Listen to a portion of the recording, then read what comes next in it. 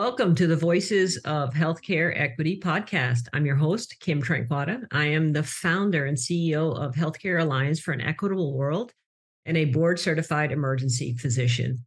After 25 years in healthcare, Healthcare Alliance for an Equitable World is the expression of an overwhelming desire to do more today to address healthcare inequity across the globe. There is currently a global shortage of 6 million physicians and several million more other healthcare workers, including nurses, midwives, dentists, and pharmacists. With Healthcare Alliance for an Equitable World, we are using telehealth to bridge this global healthcare workforce gap today. And we are building a global community of healthcare professionals who can do the work of global health on a regular basis from the comfort of their home. This podcast, Voices of Healthcare Equity, is one of the ways we are building this community. This podcast will feature conversations and insights from innovators in global health. We will gain insight and perspectives on the current and future state of healthcare across the globe. I am inviting you to join us in this community and in our mission to make a lasting and scalable impact on global equity in our lifetime. And today we're speaking of one of those innovators in global health, Dr. Randall Ellis. Dr. Ellis and I met at the Meta Echo conference in Albuquerque, New Mexico in September of this year. And at that conference, we discussed our shared interest in the growth of emergency medicine across the globe, and especially in low-resourced countries. Dr. Ellis has developed and worked in emergency medicine programs in Uganda, Zambia, and Malawi. And we are so thrilled to have you join us in conversation today, Dr. Ellis. Randall, before we begin, do you have any affiliate disclaimers or any conflicts of interest you'd like to identify? Thank you, Kim. I don't have any conflicts of interest. I will be representing, in my current work is with Seed Global Health, and that's what we will be discussing. I look forward to it. Awesome. Welcome. So let's start with that. What can you tell us about your work with Seed Global Health and how Seed is helping to address equity globally? Yeah, thank you. I'll start out with talking about Seed Global Health in general. I liked how you started the discussion talking about the low numbers of healthcare workers per population in so many parts of the world. And Africa is definitely a major part of that. Roughly, it has about 25% of the world's population, but only 5% or less of the healthcare workers in Africa. And that is one of Seed Global Health's missions, is to try to address that problem in a sustainable manner. Seed Global Health works in 4 different countries in Africa currently: Uganda, Sierra Leone, Malawi, and Zambia. I am an emergency physician, much like you, and that's the side I work with Seed Global Health. We're working on emergency medicine development in Uganda, but Seed Global Health also works with midwifery, pediatrics, nursing, family medicine, OBGYN.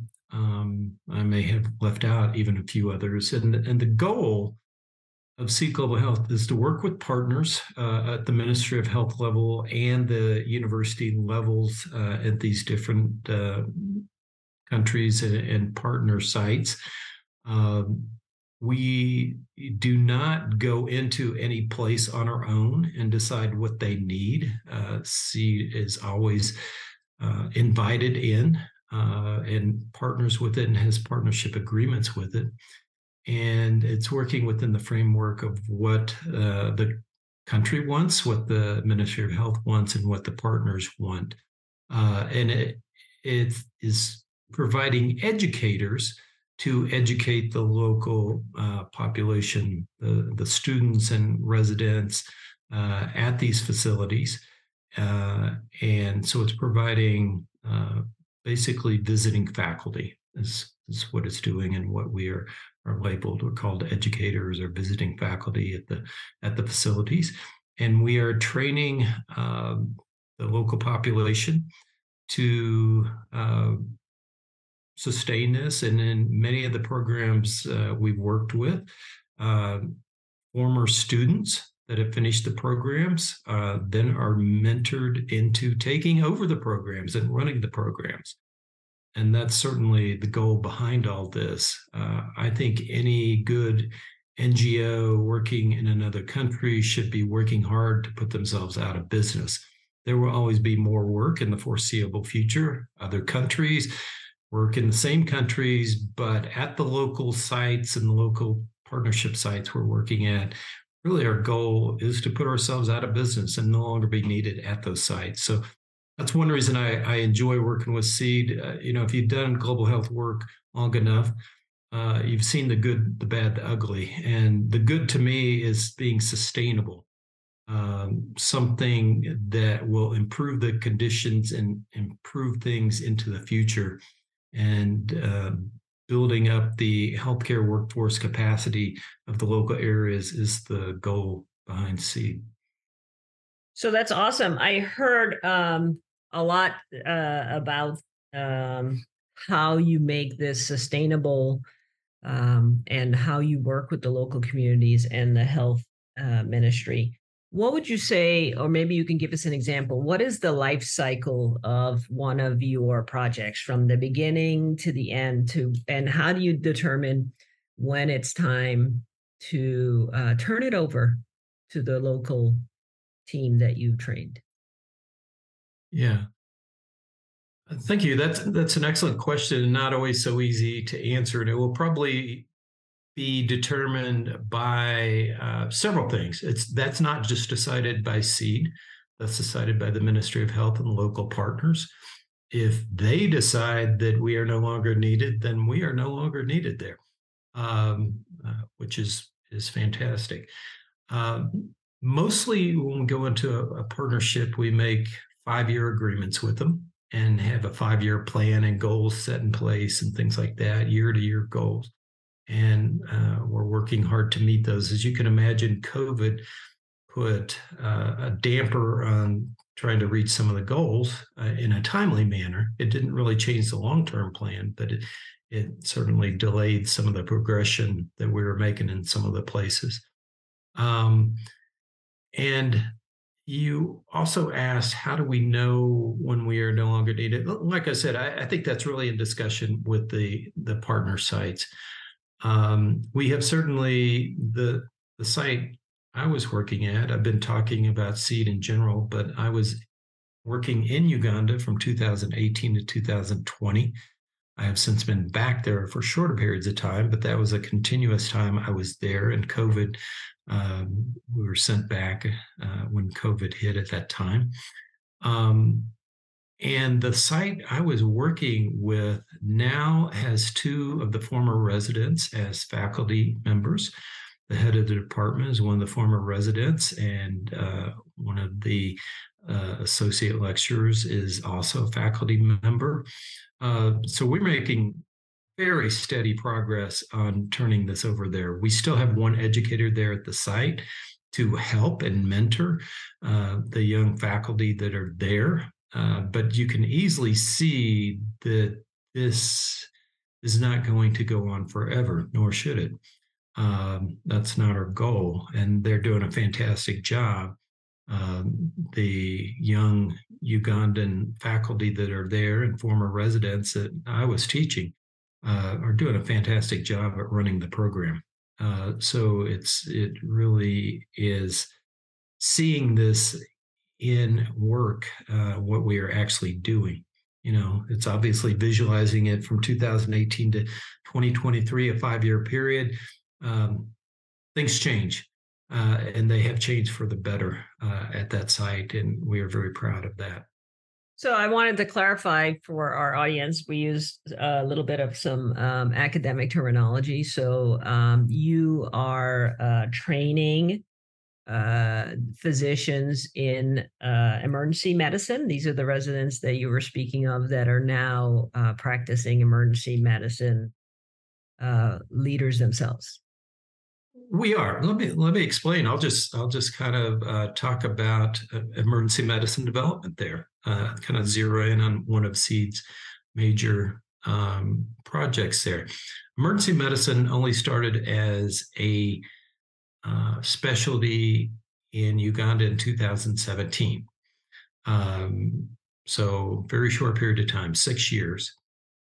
Currently, we have in a country that has a population of 47 million people, there are 17 specifically trained emergency physicians in Uganda and currently 37 residents. So those are physicians in training to become emergency physicians.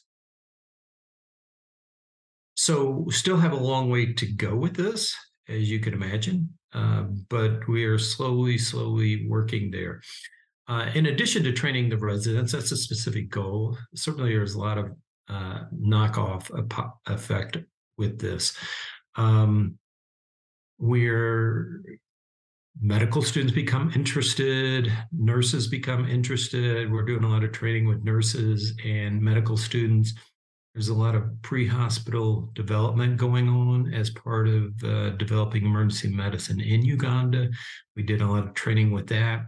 And what makes me the most proud is that we have a lot of the residents, former graduates and current residents, that are actively getting out and also training pre-hospital people. And they're training people in some of the rural sites.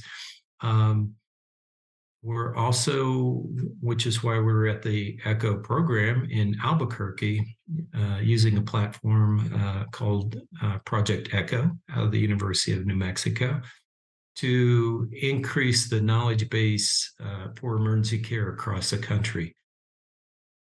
It was kind of realized that this was going to be slow progress, training residents over a 3-year period, one by one, and getting them out. And they could certainly, they are participating in training programs themselves, but we also wanted to scale this up, scale the knowledge base up. So the ECHO program was started 2 years ago, been wildly popular.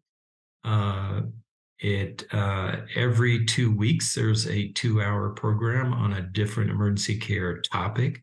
Sometimes it's simulation, such as airway, breathing, circulation. And there's a wide variety of people listening to this and getting involved in this at the rural sites, anywhere from students to nurses to technologists. We feel like everybody can benefit from emergency care knowledge, and particularly team-based emergency care, which is another thing that SEED is working on, to develop emergency care reaction teams. In hospitals in the US, they're often called medical response teams, responding to emergencies. They're calling them react teams there. So it would be whether, as opposed to the US, oftentimes they're also responding to the emergency department, a very sick patient, or the wards, or anywhere else in the facility there they will respond to. And this is, and of course, if you train the react team, kind of a core group of team members, they can also train more people at that facility to work in this. So doing a number of different, using a number of different modalities to try to increase the capacity and the knowledge base of emergency care in Uganda. That's excellent. What, for perspective, is it like, or was it like before there was emergency medicine as a specialty in 2017? What would it be like for someone that has a car accident or a major medical emergency without the emergency medicine services? It could be rather chaotic, and it would depend a lot on where you are. And it still depends a lot on where you are and where you have that accident. I can tell you, if you are near one of the facilities where we are training emergency care personnel, or you're near a facility where some of the graduates are currently working, it's going to be a much more organized approach to resuscitation. There's still a lot of problems with pre-hospital transport that is getting better in some places, particularly Kampala, but that still is a problem. Getting people from a scene of an accident to the facility, obviously, is one part of this is being worked on. When they get to the facility, it needs to be a very systematic approach to the emergency care and a timely approach. And that often wasn't happening before. Much like, this has occurred in many different countries around the world, this development of emergency medicine. It was happening in the US just, 40, 50 years ago. Some places even less time than that, where if you arrived at a facility, it really depended on where you landed and where you ended up as to how good a response you were going to get. I think it's far, far better than it used to be in the US and in many developed countries. But 40 or 50 years ago, it was like this worldwide, where it was very disorganized. There wasn't good pre-hospital care. There was an organized approach and resuscitation for very sick or injured patients. And it kind of depended on who happened to be there at the time. For example, in Uganda, first off, many hospitals don't even have an emergency department. They don't have the equipment they need for that. And the ones that do pretty much divided up into a surgical side and a medical side, and everybody's got their little different area that they work in. Well, that's not necessarily beneficial to somebody that has, let's say, an MI and myocardial infarction, a heart attack, and runs off the road and wrecks their car. They're injured and they have a medical problem. They need multiple things addressed at the same time, and they need the care organized. That's where developing a very systematic approach and teaching that to the personnel working in these areas, that they can really improve the care and the outcomes. Yeah, I might be aging myself a little bit, but when I was in medical school, our main hospital still had a GYN side, a surgical side, a medical side. And when you came in, you might be moved to any of one of those sides. But what our mantra is in emergency medicine is that there's a whole person and many things can be going on at the same time, and getting the most important things done right away by an emergency specialist, of course, makes interventions more timely and makes outcomes better. So that's why we have this emergency medicine approach, but I'm not young enough to not remember. Oh, I'm with you there, Kim, because I do remember that also. Where I trained, they also had the similar type setup. Yes. Yeah. And our trauma folks were always surgeons and vascular. And anyway, we certainly have become a community that knows how to collaborate with everybody and bring all the resources to bear for a patient in extremis. And it sounds so impressive when you say, you go from 5 years ago, no emergency medicine, and now you have 17 fully trained physicians and 37 residents. But we're talking about a scale and a scope problem here, right? Absolutely. Absolutely. So you have an entire country that needs this kind of care. What is the scale that needs to occur for you to really be obsolete in Uganda? Yeah, that's a big question, a big scale. I agree. I think several things need to happen and hopefully will happen. One, to address the problem, as I talked about, was the echo. and then trying to get emergency care knowledge out to as many people as possible. Even if they're not officially trained in emergency care, they can still do simple resuscitation, which makes a huge difference in outcomes. Early, very responsive, appropriate resuscitative measures help greatly. So that's one thing. The other thing is improving the pre-hospital care is still being worked on. That will help. Fortunately, it's being worked on in the biggest city where the largest population density is in Kampala.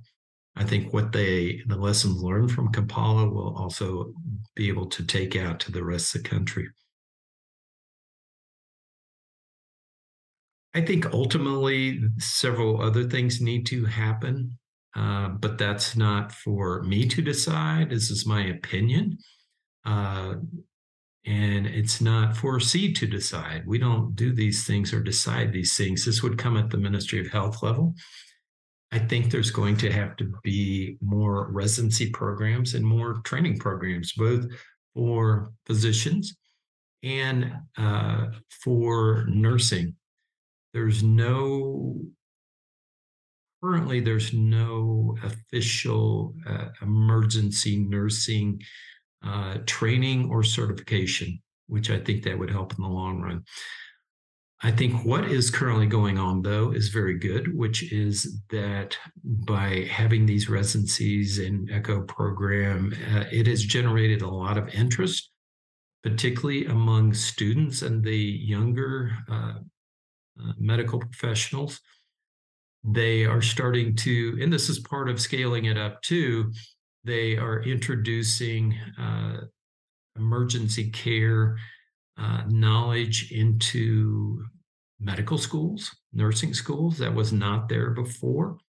So that, again, the graduates of these programs, even if they don't officially become emergency physicians or emergency nurses or anything like that, hopefully healthcare workers across the country will have some basic emergency care knowledge and resuscitative skills, which again will make a big difference.